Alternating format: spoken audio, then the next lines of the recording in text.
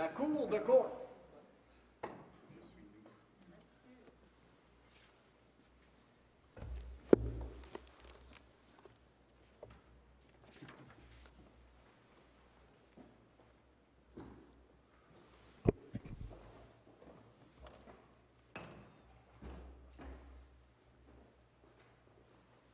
Thank you. Please be seated.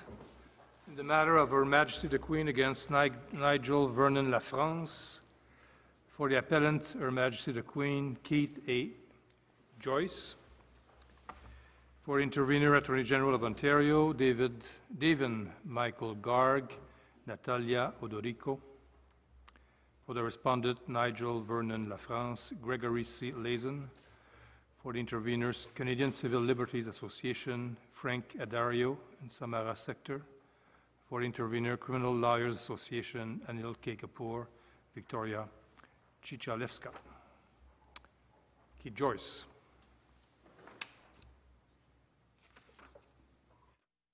Good afternoon, Chief Justice, Justices, and good morning to my friend who's still in British Columbia. We have here today essentially one issue covering two topics of conversation: detention and, of course, the scope of a second consultation per Sinclair. I would suggest humbly, though, that the appeal can be disposed of quite quickly by adopting the decision of the dissenting justice in the court below and acknowledging that the trial judge quite simply committed no errors of fact and law. In light of the arguments filed in advance, the argument heard during the voir dire, of course, the trial judge was well aware of the task that faced him on all charter challenges at the time. He, of course, cited the appropriate authorities, particularly on the detention issue in full, not just in passing, but in full, and made appropriate findings of credibility and fact, which are untouched by error, and indeed are eminently supported on the record. He then, of course, applied the facts to the law. This entire task brings us into recognition of the presumption of competence the trial judge has held, the fact that he cited appropriate decisions and made findings of fact bring us into O'Brien and this court's recognition that trial judges are to be accepted when they say they have or have not considered something of relevance. And then, of course, all the jurisprudence surrounding sufficiency of reasons. It is therefore only if necessary that we have to look at the Court of Appeal decision below. And if we do, we can see quite clearly that it was they and not the trial judge who erred in this matter. I would also suggest, with great respect to the interveners on the other side, given the well-argued and reasoned decisions in Grant, Sinclair, and Willier, all of which have been cited with approval in the years since, there was and is no need to seize and clarify the law as encouraged. I would say that the interveners aren't exactly, and they'll have a chance to speak later, of course, calling upon us to clarify the law. I think they're calling for us to change the law. Well, Justice Rowe, I would agree with that interpretation. I was trying to be discreet about it. Now, in this matter, the court's well aware of the facts, so I'm not going to belabor them as we sometimes see, but I would like to just say 3 points, if I may, before we get into the specific argument. And of course, if the court directs me to one topic over the other, I'm happy to follow. But if anyone is interested in this case, I would encourage them to read the voir dire reported decision, because as this court undoubtedly has seen, it stands in very sharp contrast to the Alberta Court of Appeal decision, the latter of which I would suggest leaves a distorted impression of what was the relevant evidence, in particular on the detention issue, but certainly on both.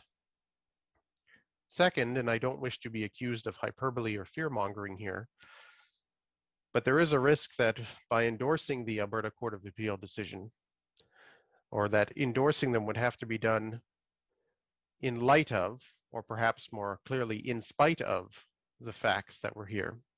And that, in my view, would have repercussions that would inappropriately change or shift the law into overly broad areas. And when I say overly broad, I am purposefully referencing Section 7 type thinking, because as this court noted in Grant, you can overshoot the right by giving overly broad interpretations. So for example, on the detention issue, you will have seen when you have a reasonable person, which has its own definition of being informed and reasonable and not very sensitive or scrupulous, etc., combined with the particular intelligent characteristics of the respondent in this case, plus the repeated and timely warnings that ensured he understood, and it was found as a fact he understood, that he did not have to go, stay with, or give any statement to police, instructions about which he had no questions, instructions about which he never sought to invoke or test. And if the efforts made by police in this case... Can I ask you about that? Paragraph 91 of the dissenting reasons at the Court of Appeal state that the fact that the senior officer unequivocally informed the appellant on several occasions he was under no obligation, could leave any time, in the absence of extraordinary circumstances, which there are none here, the dissenting judge says that this fact by itself is determinative. Do you agree that that is determinative? I would suggest, Justice Brown, that the prior case law, those decided before Grant, found it was not determinative. It was just something to consider. And as I have set out in my materials, I would suggest that it is not necessarily determinative on the whole, like the bright line test that my friends from the Ontario Attorney General are suggesting. But what it does mean is when you have those kinds of instructions set forth and put to the person, the courts must start from a presumption that that encounter is now prima facie voluntary. In other words, there is no detention. So we can't adopt the dissent on that point. I beg your pardon, sir? So you've urged us to adopt the dissenting reasons, but we can't do it on that point. It has to be more nuanced. Oh, fair enough, Justice Brown. That's why, again, as I say in my written materials, once you have a prima facie voluntary encounter, you need specific evidence to show that that situation has changed. Subjective intent on behalf of the detainee, clear communication that they no longer wish to participate, and that communication is either ignored or overrun. And only then might we be able to say, having been given those instructions, they are no longer valid. But even a presumption would change the law, wouldn't it? Oh, sorry, who was? Even a presumption would change the law, wouldn't it, from Grant and Lee? I don't believe so, sir. No. Because in Grant, at paragraphs 32 and 39, they make quite clear that if you're unsure about whether or not, this is the police, of course, if you're unsure about whether you're detaining someone, you can tell them in clear and unambiguous terms they don't have to cooperate and are free to leave. And then at 39, they make clear, they literally say, unless, as we said before, you tell them you're free to leave, you may end up with a detention. And then again at paragraph 44, when summarizing what the Grant test is, they leave out those clear instructions. They talk about the language of police in more vague terms. So I would suggest that no, Grant makes quite clear in its decision that giving those kinds of instructions do create a different situation where there's no ambiguity, and that's why I suggest there's a presumption there. My concern. Go ahead. No, go ahead. My concern with this whole thing, frankly, is that if one reads the majority decision of the Court of Appeal of Alberta, I don't think there was any need to have a voir dire at all here. It completely says the whole test, or the whole thing you look at is objective. It's an objective basis. So all the findings of the trial judge, who gives very detailed reasons for finding why he accepts the evidence of the police where it conflicts with the accused. He rejects the evidence of the accused across the board and gives reasons for this. It's not just a bald statement. He gives plenty of reasons for this. he looks at the police conduct and he says, essentially, they did everything they could. They made it clear that it was voluntary that he come. They made it clear that he could leave at any time. They made it clear that he didn't have to talk at all. They explained to him why he was there and what they were looking at, and that he was perhaps a suspect in the homicide and so on. They do everything they can do, and the trial judge says, I accept that. But then the Court of Appeal comes in, the majority says, that doesn't matter.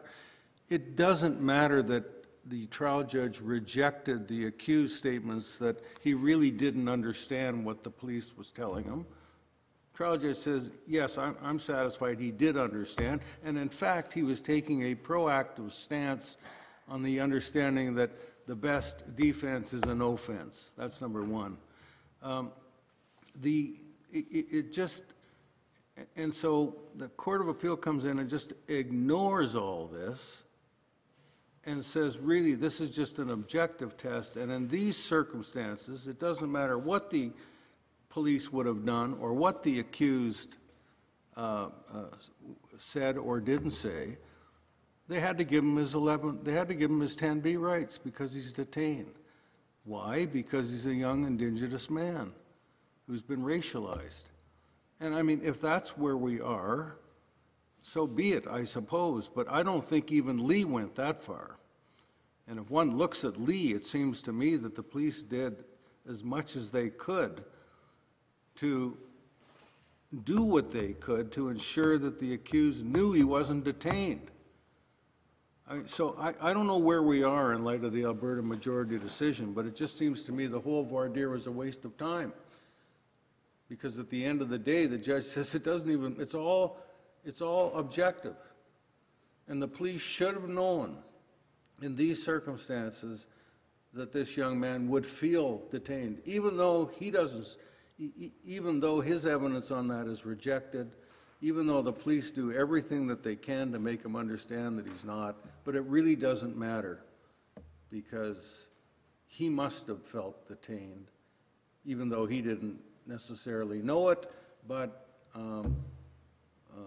the police objectively should have known it and just given him his 10B rights right off the bat. Now, that's a very long comment, but I'm trying to get to the nub of this whole thing. It just seems that the whole voir dire conducted by the trial judge is really quite irrelevant because when it comes to psychological detention, certain people will automatically be, according to the reasonable person standard, detained, which means 10B rights. Well, Justice Moldaver, I don't disagree with your interpretation of things. I had some notes on that.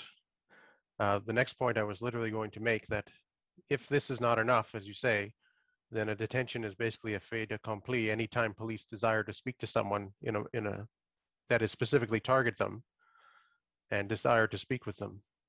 And I would agree with you that Lee doesn't go so far. We all agree that it is an objective test. But even in Lee, the court warned against placing too much emphasis on the subjective perceptions. The focus must be on what the police were doing and how that could be interpreted by a reasonable person. And I agree with you again, sir, that the Court of Appeal... Reasonable person in his shoes. Reasonable yes, person in right, his Justice shoes. Brown, right. No dispute there. But I would agree that the Court of Appeal overstepped their bounds in this case. And as you were alluding to, Justice Moldaver, once it's established in common law, if this court were to endorse the Court of Appeal below, once it's established in common law that if you have a clearly intelligent person who is told and is found as a fact to have understand their choices, that they don't have to be there, once that's deemed insufficient, where does one go in the realities of policing to avoid a detention? There's nowhere to go.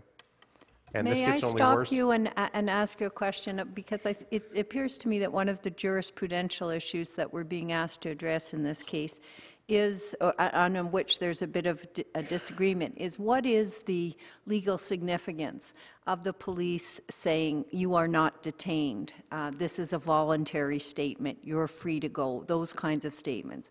We have the dissent of the Court of Appeal saying that such should be a bright line and a determinative, you say that's not the case. It's now argued in front of us that it should be recognized as a presumption that there is no detention. But I'd also like to hear your comments on what about it being the minimum communication in a clear way for there to be no detention, and falling back on the contextual analysis that's established in Grant, and this being a factor but a necessary precondition so that people are clearly informed about when the police believe they are not detained. Well, Madam Justice Martin, I don't know that it needs to be a precondition. I understand this court, if I'm not mistaken, in I believe it was Omar that left this question to another day, and I suppose this other day has arrived. But no, I would not submit it is necessary precondition. I can advise the court that there was an effort made here in Alberta through Native Counseling Services to hand out cards to that effect and say, officer, please tell me if I'm being detained or if I'm free to go. But whether that's a precondition or not, I would suggest no.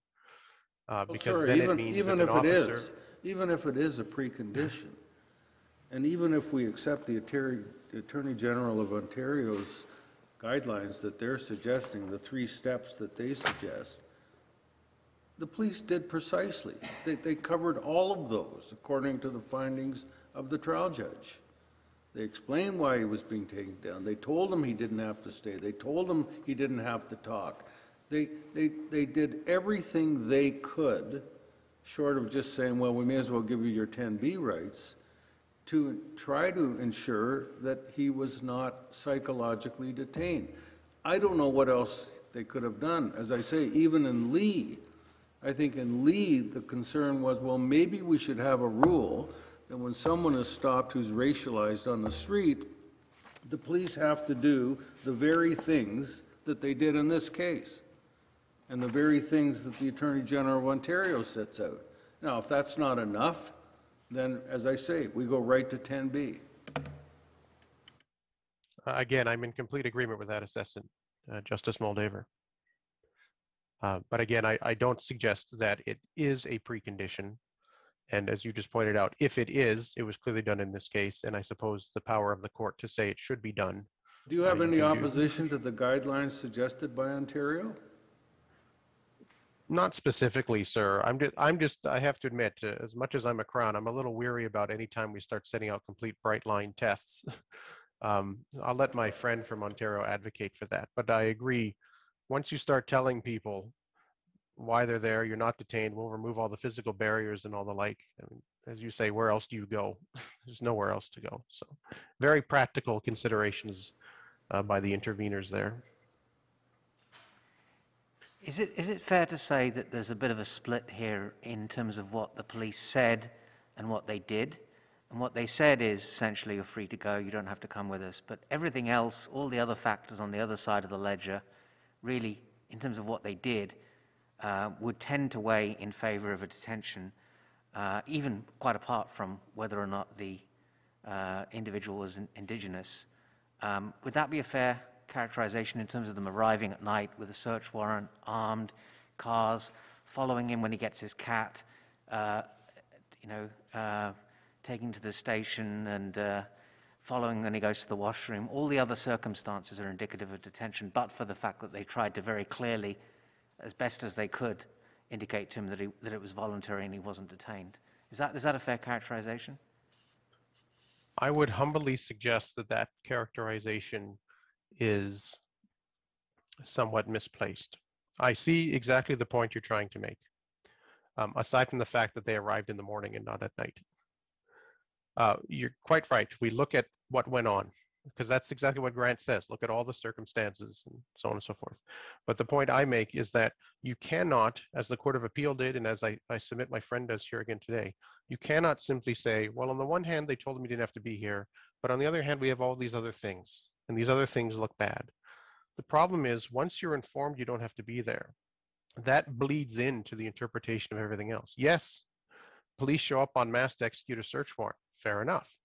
But once you're told you can walk away from the situation, and then the police ask him, are you willing to give us a statement? I'd be asking you to give an actual statement. then asking him, I want to make sure you're not doing anything else today, so on and so forth.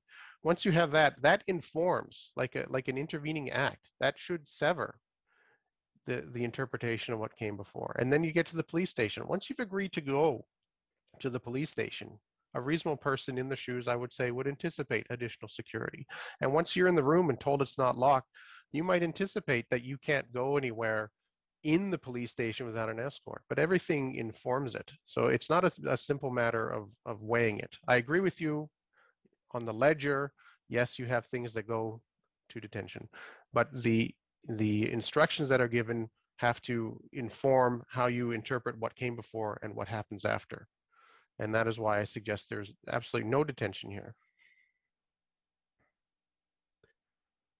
Well, and you have to fold in the reasons of a trial judge who's heard the evidence, because my initial question to you is, what's the point of hearing any evidence and making findings of fact if they're just going to be swept aside by an appellate court that sort of isn't prepared to live with them? Or maybe is prepared to live with them and says it doesn't matter. No, that's, again, fair enough. Justice Brown, of course, led the majority in Lee and would remind us, and I agree that the standard of review is correctness, but you cannot discard the findings of fact. I had just left off on how endorsing this decision would change the law in detention. I also suggest that endorsing the decision would change the law in terms of the Sinclair issue. Again, having facts where the young man requests a lawyer of choice, in this case it was legal aid, reached the lawyer, spoke uninterrupted, understood his rights to silence, and so on. Absolutely no change in the investigative technique, no confusion about his right to silence. At best, a confusion that he wants to have a lawyer with him in the room. Endorsing the decision would lead to something beyond Sinclair, McCrimmon, and Willier, and even Oikel, in the sense of simply changing tone. Yeah, I think one of the reasons why undoubtedly police officers find that the accused persons or people they're interviewing say, I want my lawyer in the room, is they watch American TV. I can't disagree with that, and this court has already specifically, another case has talked about how American Miranda rights or other things don't translate. You've got limited time, Mr. Joyce, but Yes, I see that. I just, I would be grateful if, in whatever time you have left, you, and this is also a notice to counsel for Mr. LaFrance as well, I'd like to hear from you on the significance, if any, of Mr. LaFrance's request to regarding his father. Yes, certainly, Justice Brown. We know from Sinclair, and indeed something I didn't point out in my factum, but I point out in my contents book. From Sinclair, not only is it assumed that the initial consultation was sufficient and correct for how to deal with interrogation, there was a specific concession in this case that the advice received from legal aid was not in question. No inadequacies there. So you start from a position of someone who has been particularly informed. This case differs clearly from Dussault. In fact, in the Dussault, the Quebec Court of Appeal said this isn't a Sinclair issue. In this case, the young man was well aware of his right to silence, which according to McCrimmon is what we should be worried about when we're talking about confusion. The Court of Appeal below found, pardon me, I just want to get my notes here. The Court of Appeal decided that there was an objective change in circumstance that showed he would not have understood his rights and the initial rights were no longer sufficient. That is completely incorrect. As I said, he is properly informed.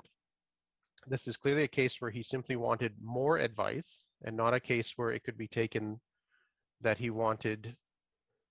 Well, in fact, it's not even a case where it could be taken he wanted more advice, because the voir dire evidence clearly showed when he was asked in direct, mind you, on the voir dire, what was your intent when you were talking about your dad getting a lawyer for you? And he says 5 times, lawyer in the room, lawyer in the room, lawyer in the room, lawyer in the room. So this isn't even a case where we can say from the fact, quite frankly, that he was looking to get more legal advice as to how to deal with it. He just wanted someone in the room with him. And of course, he wasn't asking to call a lawyer directly. He was asking to call his father. because legal aid had suggested he have a sit-down. But at the same time, there was no evidence whatsoever that he had a specific lawyer in mind, that there was any hope of an actual lawyer coming down. This was more of a general request to see if someone could be contacted to come to the station. So Well, it's can not I many ask you? go ahead. I was just going to say, it's not many 19-year-olds who would know specific lawyers. I certainly wouldn't have at 19. Well, I guess just to follow up on that, not so much looking at the facts of this case for just a moment, but to looking at the third category in Sinclair and whether there was objective reason to question the detainee's understanding of their Section 10B rights. To what extent is the vulnerabilities of the detainee relevant to that particular inquiry? Pardon me, I'm not quite understanding the question, Justice Karakatsanis. You're saying vulnerabilities to being confused about advice he had received? I'm talking about the entire circumstances of the accused, age, prior conduct, prior events in the investigation, prior contacts with police, any other vulnerabilities that could impact on someone's understanding of their rights under 10B. In this case, and in general, I would suggest that while it is possible for a court to look and say, Mr. So-and-so was very sophisticated, had a lot of experience and so on, and thus that can be used to aid a Crown's argument to say he understood notwithstanding some faultiness. I would acknowledge that a lack of those things, pardon me, let me rephrase that. You can use it one way to say he's sophisticated, therefore he understood, but you cannot use it the other way, I would submit, and say, well, because he was young and vulnerable, we must assume he did not understand the rights. Only Parliament can dictate that sort of thinking through a separate system of justice. I lay out in my materials, because the Court of Appeal in this case brought it up, the fact that a person is young, fair enough, but at the same time intelligent, doesn't mean he did not understand the rights to silence. In this case, they clearly showed he did, and sought to invoke, however incorrectly, the right to have a lawyer come down to see him. The fact that he is Indigenous, I would suggest, has no relevance to whether he understood the proper advice he was receiving, certainly not on the facts of this case, nor the fact that he was in a statement for an hour and a half. It wasn't several hours, as the Court of Appeal noted, by the way. It was about an hour and a half. None of those things can really touch on whether or not he understood his rights. And to Justice Moldaver's questions earlier, if the trial judge found he understood those rights, it is not subject to reinterpretation unless it's palpably in error. But is that the correct question, to focus almost exclusively on the right to silence and the understanding of that? We just heard a case in which we were talking about whether or not Section 10B, which would be triggered on detention, is limited to a right of silence, and heard that it is a much wider concept. So is the singular focus on whether or not a person understands that they do not have to speak, is that the extent to which we're sort of measuring whether or not they've been detained and whether or not 10B ought to have been applicable? To that, Justice Martin, I would say, while the right to silence may not be the only factor, it is the overwhelming factor. This was, I suggest, made clear in Sinclair at 24. And later on, when they... Well, Sinclair refers to, in at least a dozen paragraphs, that it's not just the right, the underlying purpose is not just the right to understand your right to silence, but also on whether to cooperate with the police. In at least a dozen paragraphs. Absolutely, Justice Karakatsanis, but it also tells us that it is assumed he has been informed of how to do that. Because why would we assume differently here?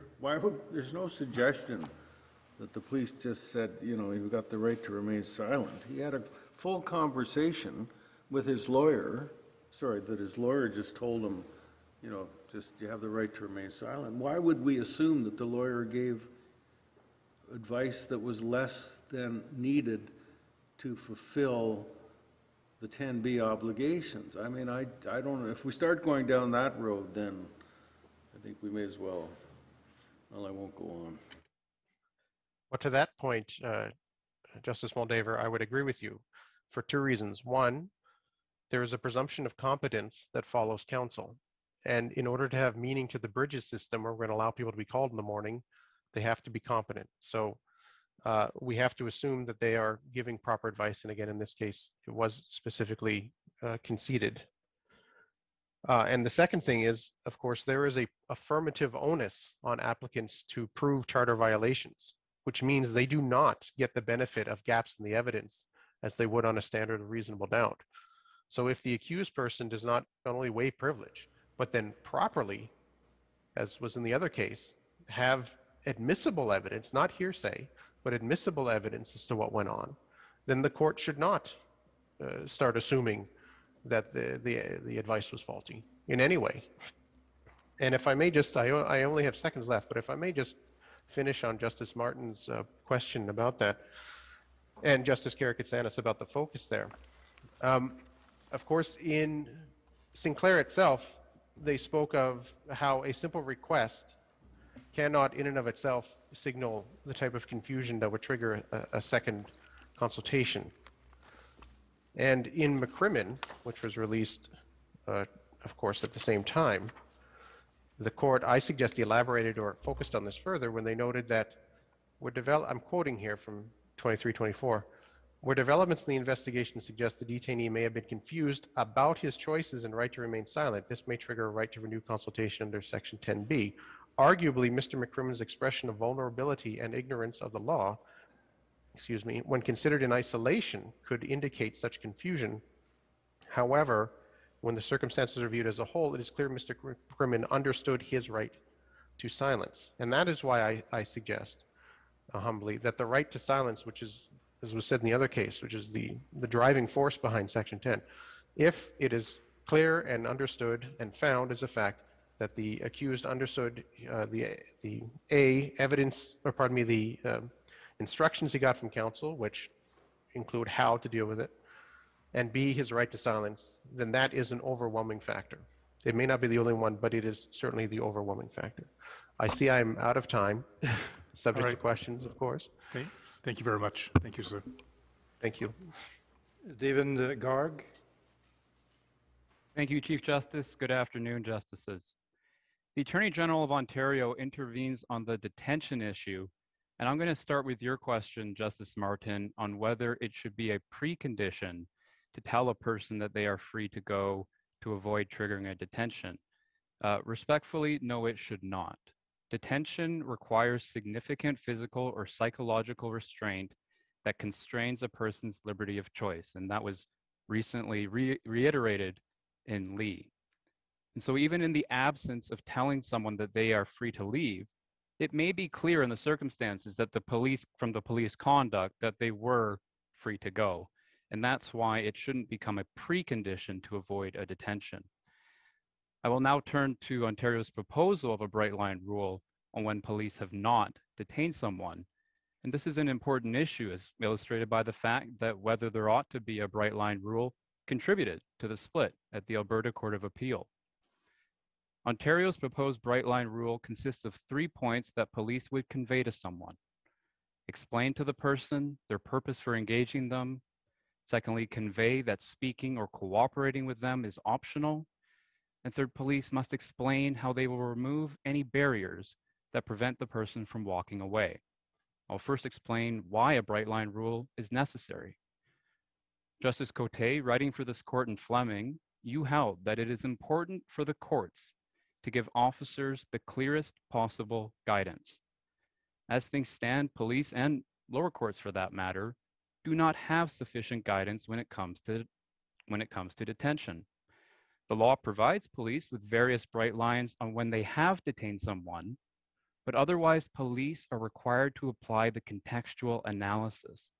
This is a tall task for police who must make critical decisions in real time often in stressful situations where multiple interests are competing for their attention.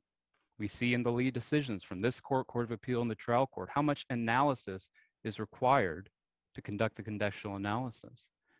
And the stakes are high. Police must know with confidence and precision whether a detention has crystallized, because detention is a charter trigger, notably for sections 9, 10A, 10B, all of which place immediate obligations on police. Furthermore, it is good policy to encourage police to seek someone's side of the story before deciding whether to pursue charges against them or to restrict their liberty in some way. And so police need a method to take detailed statements from possible suspects who appear open to sharing their account. That can only occur if police know how to take these statements with confidence without triggering a detention. Because if the person is detained— All these points would also support a bright line for a mandatory precondition or precaution, would they not? I mean, bright lines are bright lines wherever they go, and you're speaking of the virtue of bright lines, so there's certainty. Doesn't matter where the bright line goes then. So just to circle back to my co-author and Lee, Justice Martin's point, that that perhaps all those purposes are still served by putting the bright line where she would put it. And I don't want to repeat my submission from earlier, but that would be a fundamental, unnecessary fundamental change to what we understand detention to be. It still remains an objective analysis. And if that one warning or instruction were missing, but there's nothing else to suggest that there is a detention, it ought not to be the case that a detention would have crystallized. But just to return to my point to make sure that I've made it clearly, if a person is detained when they're giving a statement, the detention is most likely unlawful. This is because a thorough interview is unlikely to satisfy the requirement for detention to be both reasonably necessary and brief. Providing rights to counsel would not render the detention lawful. 10B is a separate issue from whether detention is lawful under Section 9. And in my brief time left, I would just like to highlight that Ontario's proposed rule, on when police have not detained someone is tethered to the purpose of Section 9. Section 9 isn't to protect someone against legal jeopardy or consequences. The purpose is to protect their liberty of choice. Section 9 protects the right to choose whether to stay or leave when interacting with state agents. And the proposed Bright Line rule protects this choice head-on, as well as the other potentially coercive factors that are addressed in this court's decision in Lee. Subject to any questions, those are our respectful submissions. Thank you very much. Mr. Leeson?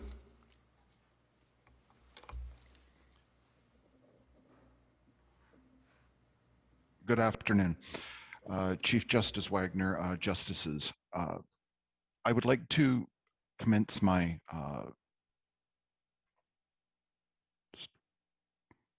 I'm sorry, I'm having a computer issue here. I don't have a screen in front of me.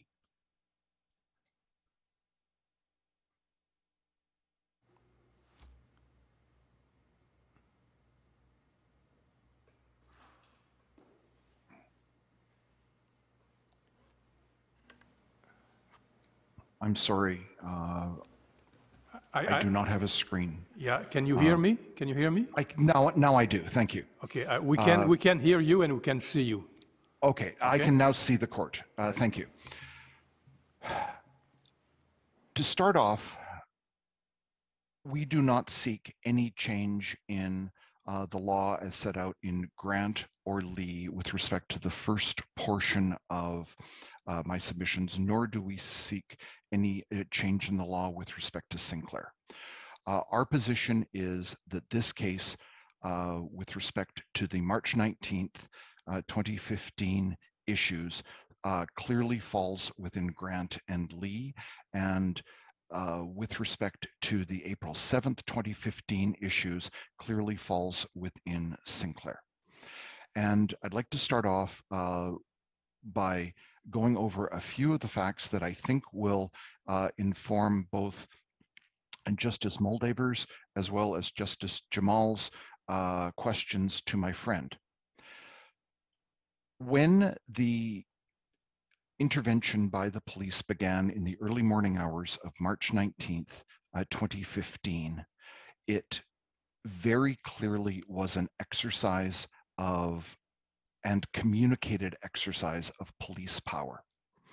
The demonstration of the many police vehicles, the many officers, the tactical gear, the firearms, the complete context was designed to denote and connote an exercise of power to everyone within the vicinity.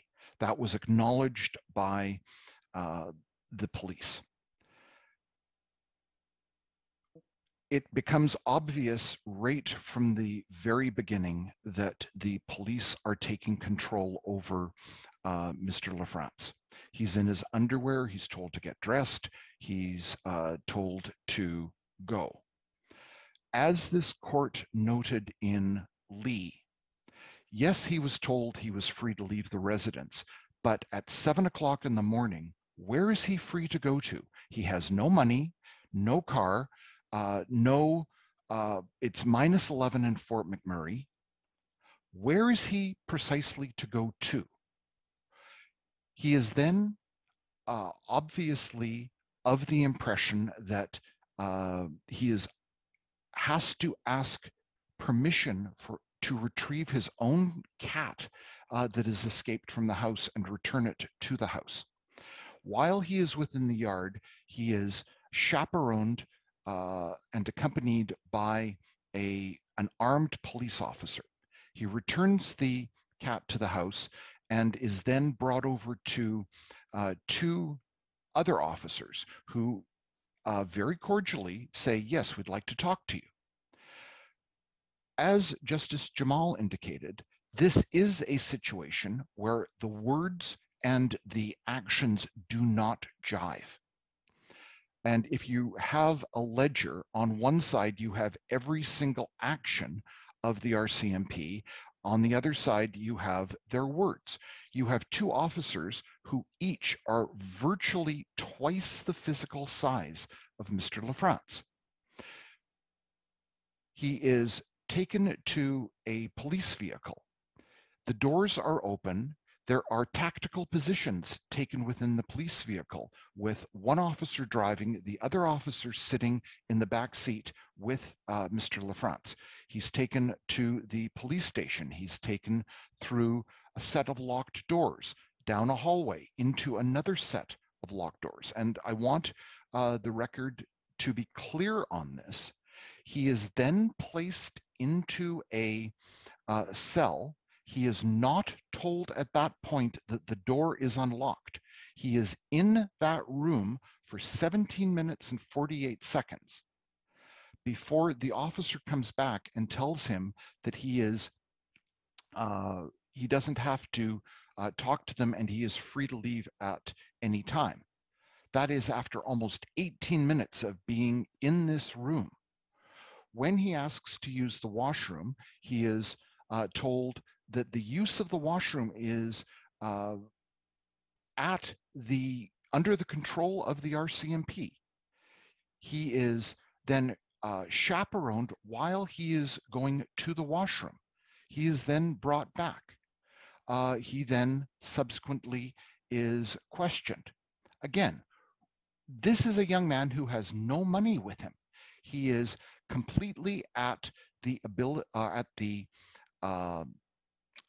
whim of the police officers, who specifically tell him that they see him going home when he is done giving the statement. It is not a situation where they say, oh, if you don't want to talk to us, we'll take you back right now. He is not told at the scene that he does not have the ability to not go to the station. He is given two choices at the scene. He is told he can either make his way or he is told that they can give him a ride. At the scene, Nigel LaFrance specifically tells the officers that he'll take the bus, knowing full well that he doesn't have money for the bus. Now, when he's in the room with the officers, he has already been detained by that point. The issue here, and with all due respect to the learned voir dire judge, the use of an objective test is different than an objective test from someone in the shoes of the accused. And with due respect, that is the distinction that was noted by the majority of the Court of Appeal, and that is the correct distinction. The learned voir dire judge at no point did his analysis on detention from the perspective of, from an objective test from someone in the shoes of the accused. He used an objective test as that term might be used. When I was in law school, it was called the man on the Clapham omnibus. That's the test he used. That's the incorrect test that was set out by this court in Grant and Lee. You can see from the interaction at the police station that this young man is totally overwhelmed. He is asked to provide fingerprints. He's asked to provide DNA. He's asked to provide his clothing. But it's the words that are being spoken. And I have set those words out in our factum specifically, where he is told, words are used that connote a difference in power. Now, at some point, presumably, you're going to tell us why this matters, given that the March statement was not put into evidence, was it? No, it wasn't. However, evidence was seized on March, and I will absolutely, Justice Rowe, tie that into my submissions. This becomes important because the interactions that Nigel LaFrance had with the RCMP on March 19th, 2015, directly tie into the interactions that he had on April 7th, 2015, including confusion. During the interview on March 19th, there is an issue that arises with respect to the provision of DNA. And on that point, Sergeant Nason is brought in. Sergeant Nason is the person who's going to take the DNA. At that point, he starts reading a warning to a young offender to Mr. LaFrance. He gets about halfway through that, realizes that Mr. LaFrance is not a young person, then says, "Oh, I shouldn't have read you that. Forget that." And then he says, "We've already talked about your lawyer aspect." They haven't talked about any lawyer aspect at that point. What has happened is he's been given some incorrect advice that has been stated and then withdrawn, and then Sergeant Nason ends up saying, "You've been given, we've gone over your lawyer aspect." What that does is it indicates that the ability to have counsel is solely at the discretion of the RCMP, who can allow or not allow Nigel LaFrance to exercise that right. We then go on to the end of the interview, and at the end of the interview on March 19th, the continued detention of Nigel LaFrance is further illustrated by the comments such as, we're just about done here. You know, a little while and we'll have you out of here. Then they ask if he has anybody to come and get him. He doesn't. And there's a bit of a discussion about who's going to take him home. This young man didn't have the ability to get up in the middle of the interview and go. They had specifically told him that they see him going home after he has given the statement. We then go to April 7th. On April 7th, he is read an arrest script by Constable Atwood. Constable Atwood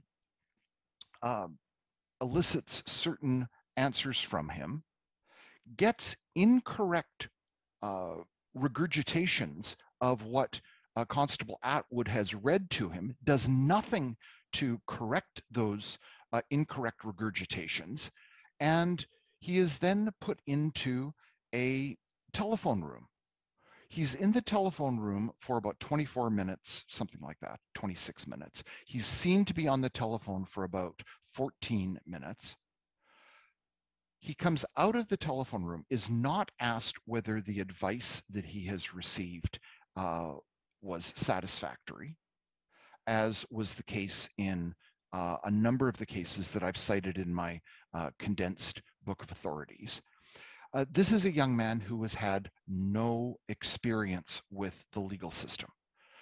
He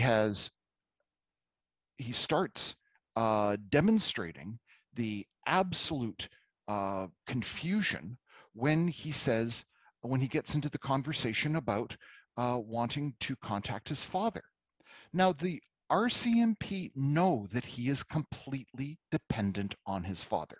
They know by that point that he is unemployed. They know that he has had no previous communications. They know that there is an issue with respect to this being a very immature young man because of the discussion that they had with them on the March 19th interview with respect to the provision of the search warrant.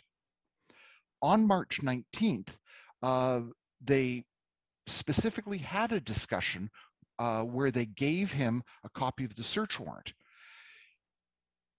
It was well into the interview with Nigel on March 19th that he had been given a copy of the search warrant. He didn't even know to ask for a copy of the search warrant. And then there is a discussion, well, your father is going to have a copy of this, so if there's flack arising out of that discussion, you better be prepared for it. So they know that he is completely dependent on his father at that point. He's interviewed by the same officer in the same room. The previous interview is referenced 22 times, where he, again, was not given the right to counsel. They know from their previous experience that this young man can be run roughshod over because they've already run roughshod over him on March 19th. They then, on April 7th, with as much force as this young man can muster, he says, well, I'd like to talk to my father. Well, why do you want to talk to your father? Well, I was told that I had to have a lawyer come down and sit with me. That is clear and unequivocal, I would submit, comment that the first provision of legal advice that he was given was not complete. With this respect, is not Mr. Lazen, this is a very interesting approach to this case, but I haven't heard you once indicate that the trial judge erred in having viewed the people, viewed the parties, etc., concludes that your client was taking an offensive position to try and, persuade the police that he had nothing to do with this, that he was very intelligent or an intelligent young man. All these things that you're pointing out now have been reviewed carefully by the trial judge, and he made findings of fact. So yes. I guess, are we supposed to retry all this or just ignore all the findings the trial judge makes and then I get back to why have a voir dire to begin with? Justice Moldaver, if I might respond, thank you. The trial judge, when he was analyzing this, did not analyze this from the perspective of a reasonable person in the shoes of the accused. Lee is very clear that even if you disbelieve the evidence of the accused, which is what happened here, you still have to analyze the findings of fact from the perspective of a reasonable person in the shoes of Mr. LaFrance. That was clearly not done here. The learned trial judge did not do that. What he did is he applied an objective standard, but not an objective standard from the perspective of someone from Nigel LaFrance or someone in his position. That's the fundamental error that the learned trial judge made. Well, that's my point. If you're going to not bother with what the accused says or does or anything else, what his position is, whether it's believed or not, why are we even having a hearing? If this whole thing can be looked at objectively without anything, without the police talking about what they were doing and why they did it, or what your client said and so on, and we just have to look at this totally from an objective person's standpoint, why bother having a voir dire? Mr. Justice Moldaver, the law is clear from Grant and Lee that the perspective of the reasonable person in the shoes of the accused is the perspective that the matter has to be analyzed in. I am not asking this court to change anything. I am saying that is what the law is. And the point of a voir dire is to elicit the evidence that demonstrates what the reasonable person in the shoes of the accused would have perceived. Isn't it broader than that? Even if the facts in the voir dire aren't challenged, and even if the legal test is correctly stated, the application of the facts to the legal standard and as to whether that amounts to a detention in law is a question of law, and that's set out in paragraphs 18 and 19 of the Court of Appeal's reasons. So it's broader than what you've just stated. It could be obviously an error if the wrong test is applied, but even if the right test is applied and the facts are taken as given, an appellate court still has the role to intervene on a question of law. Yes, absolutely. I'd like to move on to the next argument I would like to Excuse me, before we go on to that, I'd like to follow up on Justice Rowe's question. He referred to the March statements as not being admitted into evidence, but can you explain the clothing taken, the fingerprints taken, the DNA taken? Do I understand that they formed part of the subsequent interview in April? But my question is really, did they make their way into the trial proper? Justice Martin, no, they did not. And what there was no evidence that was tendered from the items that were seized on March 19th. However, the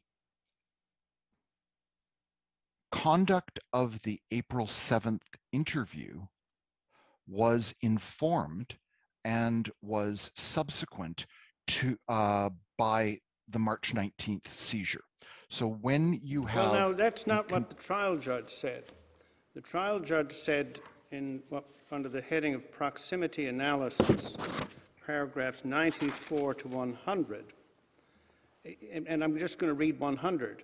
Under the circumstances, I conclude the first statement, that in March, was not a substantial contributing factor for the April 7th statement. In doing so, I recognize the previous statement was adverted to, and the second statement involved the same police interview or the same location. However, these similarities do not substantially contribute to or result in a derived confession on April the 7th. Now, you can say that, you can ask us to sort of take a different view, but that was the view that was expressed with some clarity by the trial judge. Justice Rowe, thank you. Yes, that was the view that was taken by the trial judge. The majority of the Court of Appeal reviewed that on the correct standard of review, made the determination that the trial judge was in error on that point. There are 22 references that we have cited to the first interview in the second. That is not simply averting to the previous interview. You have the same interview or the same interviewer in the same room, less than 3 weeks apart, where the conduct of the same officer is, and the approach that was being used is being used the second time. The confusion that was apparent by Nigel LaFrance on April the 7th was totally discounted by the RCMP. When he expressed confusion about what he had been told, that is steamrollered over. When Nigel LaFrance says, they told me I should have a lawyer sit down with me, the response from the RCMP is, Nigel, you're welcome to have a lawyer at any time. And then, totally contradicting that, they say, but you've had some advice. There is no way to reconcile those two statements. It is obvious at that point that this young man is confused about what is going on. At that point, the easy thing to do would have been to say, Mr. LaFrance, we're going to stick you back into the telephone room. Talk to duty counsel again. There's no way that you're going to have a lawyer sit down with you during the interview with us, but if you need to have a further consultation with duty counsel, here's the telephone. That would have cleared up the matter. But the comments about, yes, you can have a lawyer sit with you at any point, and then say, but we're not going to let you have a lawyer sit with you, just demonstrates that this young man is a deer in the headlights. Then, to compound it, with all due respect, the comment that is then made by the RCMP is subject, I would submit, to two different interpretations. One of them is that the advice is being denigrated. When the officer says, you know, Nigel, I'm not saying it's bad advice, but that may be considered to be denigrating the legal advice he has received to that point. However, the Court of Appeal didn't look at that as being denigrating. The next part of the phrase is that it's misinterrupted.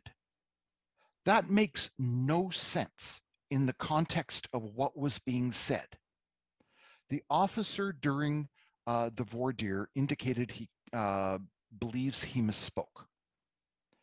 However, even in the face of a clear, nonsensical point by this young man, he doesn't say anything. He doesn't object. He doesn't say, what do you mean? What does misinterrupted mean? It's clear that at that point, this young man is exhibiting confusion. And at that point, it is clear that the implementation has not been effective. He is not asking for a second kick at the cat. He is asking for clarification of and a continuation of the first bit of advice that he received. It's the RCMP obviously can see that he is confused at that point. They do nothing to clear it up. Their obligation is to provide clear instructions. How is it a clear instruction to say that you're welcome to have a lawyer at any time, but we're not going to let you have a lawyer, that the advice that you've received is bad advice, but you may have misunderstood, or you may have misinterpreted, or if that is in fact what was meant, or it's misinterrupted, but we're not going to let you go back in and either talk to duty counsel again, or alternately talk to your father, because your sole support system is probably the only person that's going to be able to help you find a lawyer. Either of those alternatives would have been a very reasonable method by which to clear up this confusion that the RCMP caused. Now, I would just like to take a moment to deal with the comments that, or the position being raised by the intervener, Ontario Attorney General, with respect to their bright line test. As I read the submissions of the, and hear the submissions of the Ontario Attorney General, I see that as being a step backwards, and that what they are proposing does not accord with what this court has adjudicated in Grant and Lee. I see it being a big step backwards, because you're not then looking at things from the perspective of someone in the shoes of the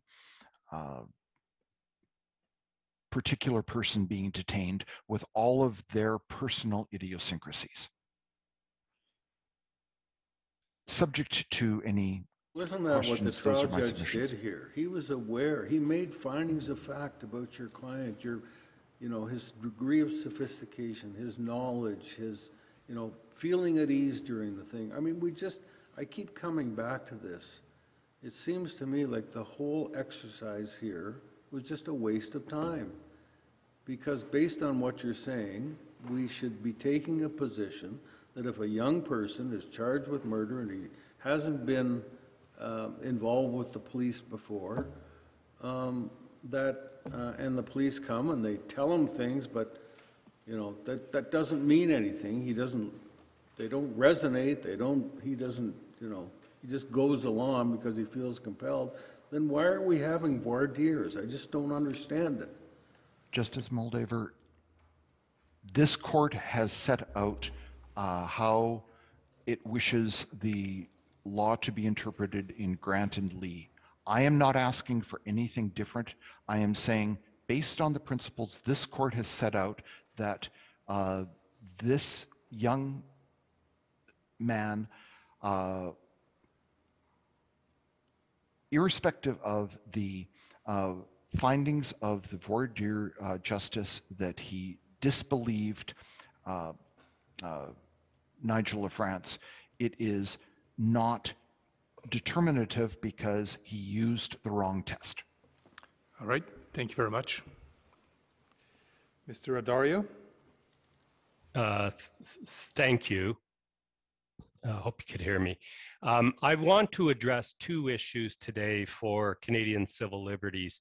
And the first is how we got to where we are with respect to 10B on the Sinclair issue, and the second is a possible solution by either renovating or overruling Sinclair.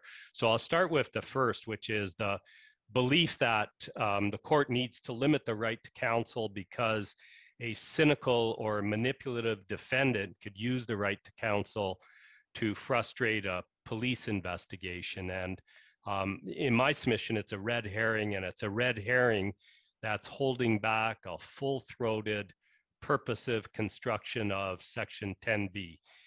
The belief, which I've just stated, is not cogent for 5 reasons. First of all, the defendant can already delay, under existing law, the defendant can already delay or impede an investigation by exercising his right to counsel, calling his or her lawyer, and talking to the lawyer for 3 hours. There's currently no time limit in the law. So creating an arbitrary a priori rule that you can't have a second call doesn't really change the mix. Second, in the case of time-sensitive investigations, the law in Canada already allows the police to put limits on the call with counsel. The law of impaired driving is one such example, and if the defendant refuses to cooperate when the law requires, he can be charged with a separate criminal offense. The law of obstruct police also imposes a limit on how the defendant can behave. Third, while the majority in Sinclair was worried about the possibility of a defendant stymieing the police investigation, it didn't take into account in that analysis that the defendant has no obligation to help the state prosecute him. He just has the right to silence. So if you look at it from that point of view, if you reframe the issue, the consideration about interfering with a police investigation just falls away. Fourth, the objection to a full and purposive expression of Section 10B is not cogent because the only person in the room with rights is the defendant. The police have no rights. They only have opportunity and investigative goals, and that's important as a matter of constitutional interpretation. And fifth and finally, in paragraph 42 of Sinclair, and this came up today, the majority says, well, if the detainee can insist on the lawyer coming in as a condition for talking, but we're not going to mandate that. Now, I've tried that 100 times. The police never agree to that. They like to keep the person isolated.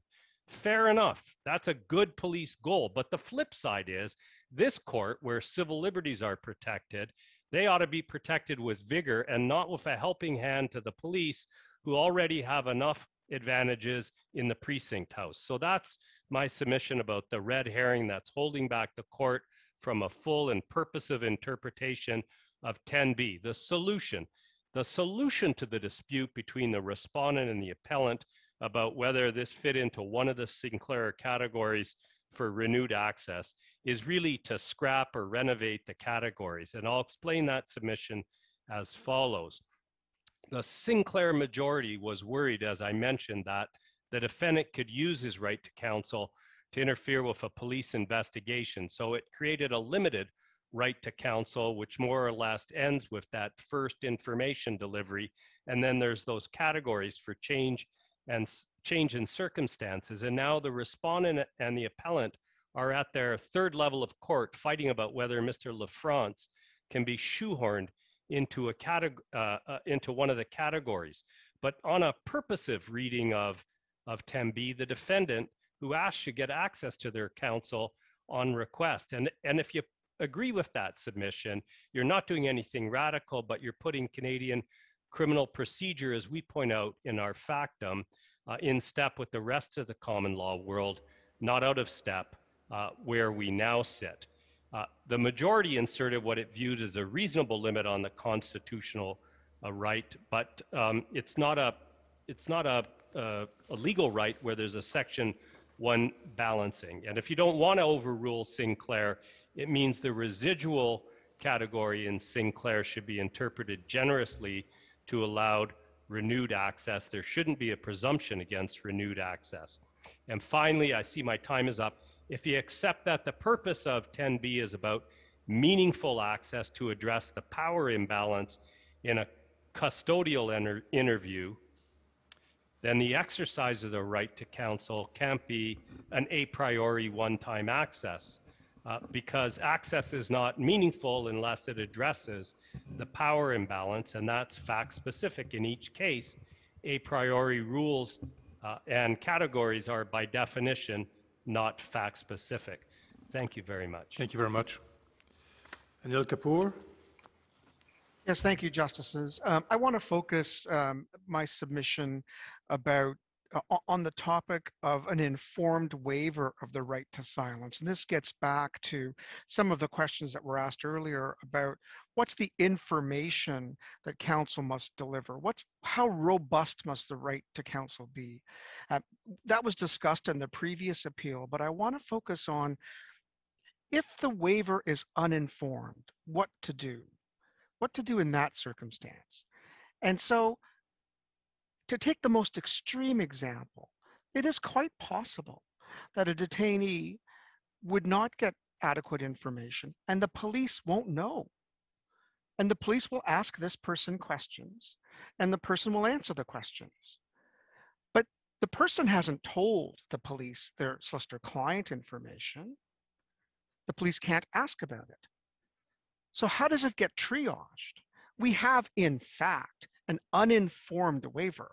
How does it get triaged? And how does that comport with our understanding of state action or state nexus? And my respectful submission is, and we know this from older cases like Dolphin Delivery, BCGEU versus British Columbia, that we're not talking about state causal action. We talk about a state connection, a state nexus. And in my respectful submission, it will be triaged on a voir dire where the accused gets up and says, I was not informed.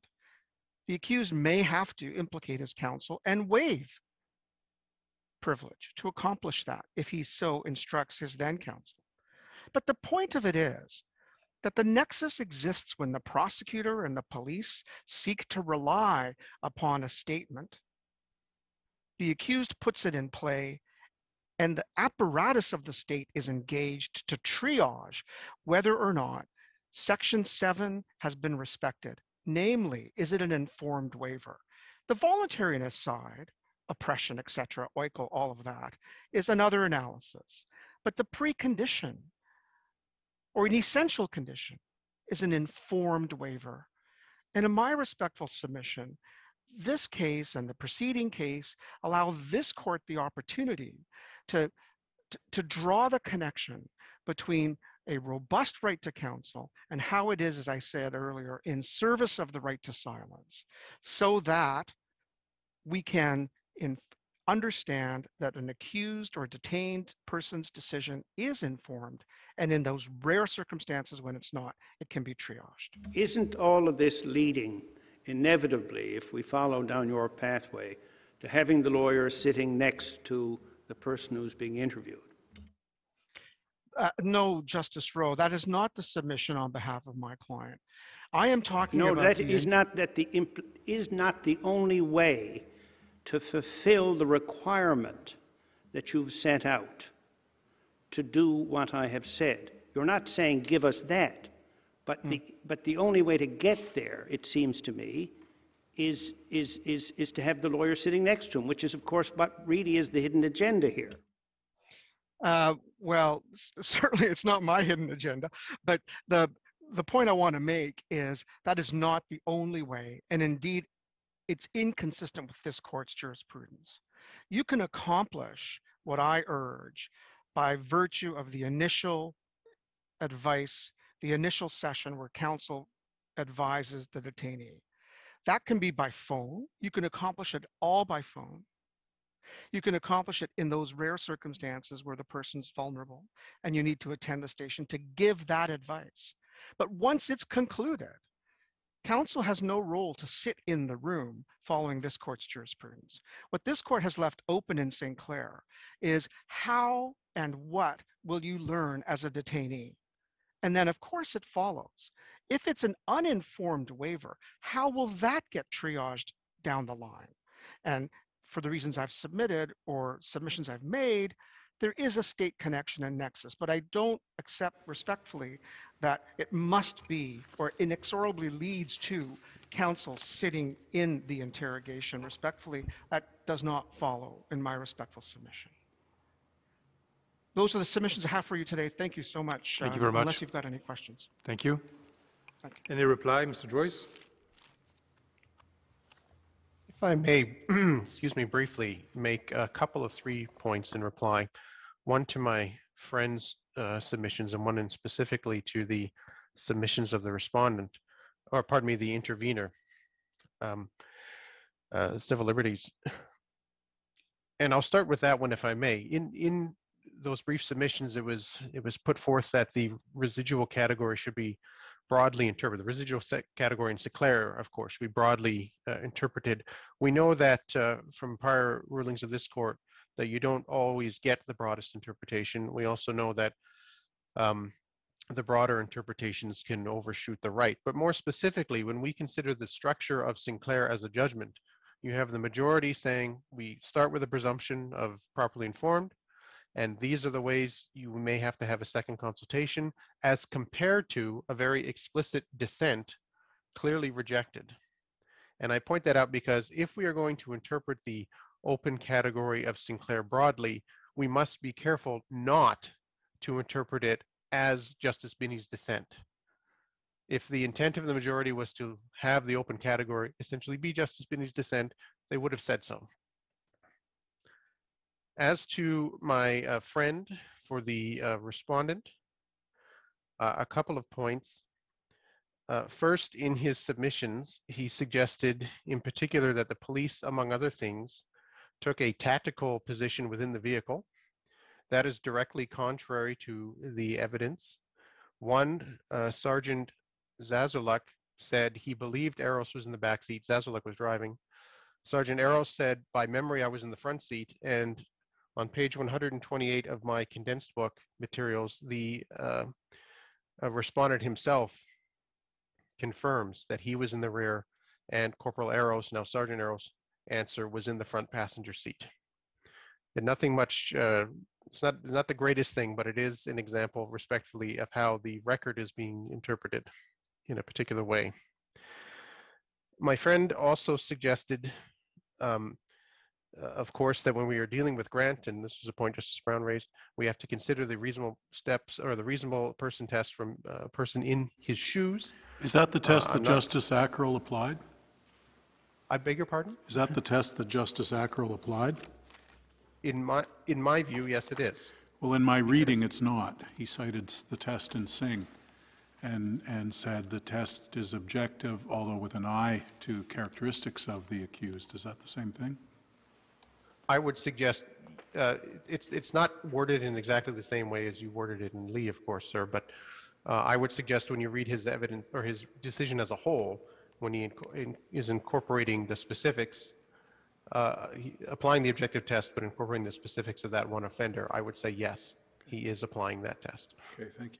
I just want to ask you one question. The majority in the Court of Appeal says the only reasonable inference, objectively speaking, is that the appellant must have thought he was required to cooperate. I'm talking about the detention matter yes, now, sir. Legally detained. And it's been suggested here that the trial judge did not apply the right test, but I want to ask your opinion. Paragraph 73 of the trial judge's reasons, and he's dealing now with the whole issue of psychological detention. He says a person may feel compelled to cooperate because of an imbalance of power or authority or due to confusion.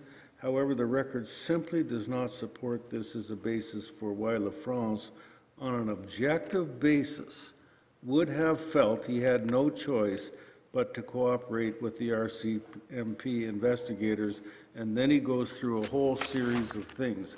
It seems to me that he has looked at this from an objective point of view, and the Court of Appeal majority just disagrees with his analysis. And his analysis looks objectively at it and looks at the evidence before him and says, I'm not satisfied that on an objective basis a reasonable person would have felt compelled, or that Mr. LaFrance would have felt compelled. So I don't know. What do you say about paragraph 73?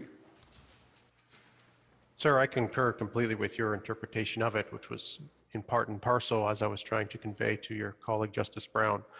When we read the decision as a whole, he's aware it's an objective test that isn't to be focused on the subjective intent of the police or the accused, but he's clearly applying the factors in this case and those factors that are particular to Mr. LaFrance to determine he was not detained. And I give this answer knowing full well, of course, that the standard review on a question of law does allow the appellate court to, at the end of the day, disagree. But I would submit that the trial judge applied the correct test here. I just want to finish up my point, if I may, about in his shoes, that sort of thing. And I don't want to get too far into this, but I ran out of time on the facts. We are, of course, dealing with a young man, to be certain, but a young man who knew enough to lure a specific victim because he knew he could, and he knew the victim would have money. He knew enough to arm himself. He knew enough to take fake money to perpetrate the fraud of the drug deal. He killed a man who was larger than himself, disposed of the evidence, and then had post-event conduct of trying to get a material witness to change something she said to police. This is the young man we're dealing with here today. So let us not be, I respectfully submit, swayed by his otherwise sympathetic characteristics. And the final point I would like to make is my friend pointed out on the Sinclair matter that if there was some confusion, that it would have been the easy thing to do to put him back in the phone room and talk to a lawyer to clear up that confusion. 2 points. One, that's not the test of what would be easier. We always or often see arguments about, wouldn't it have been easier just to give him his 10B rights in that scenario? Wouldn't it have been easier? No, the question is whether it was required. And I submit it's not required. And then, of course, the confusion seems to be, what would the confusion be in this case, and how would it affect, frankly, when you get to 24-2? The confusion would be, no, you don't have a right to a lawyer in the room. But he already knew his right to silence, and that's why I say that's the predominant consideration. Thank you. That's all I had to say in reply. Thank you. Thank you very much. So the court will, I'd like to thank all counsel for their submissions, but the court will take the case under advisement. Thank you very much.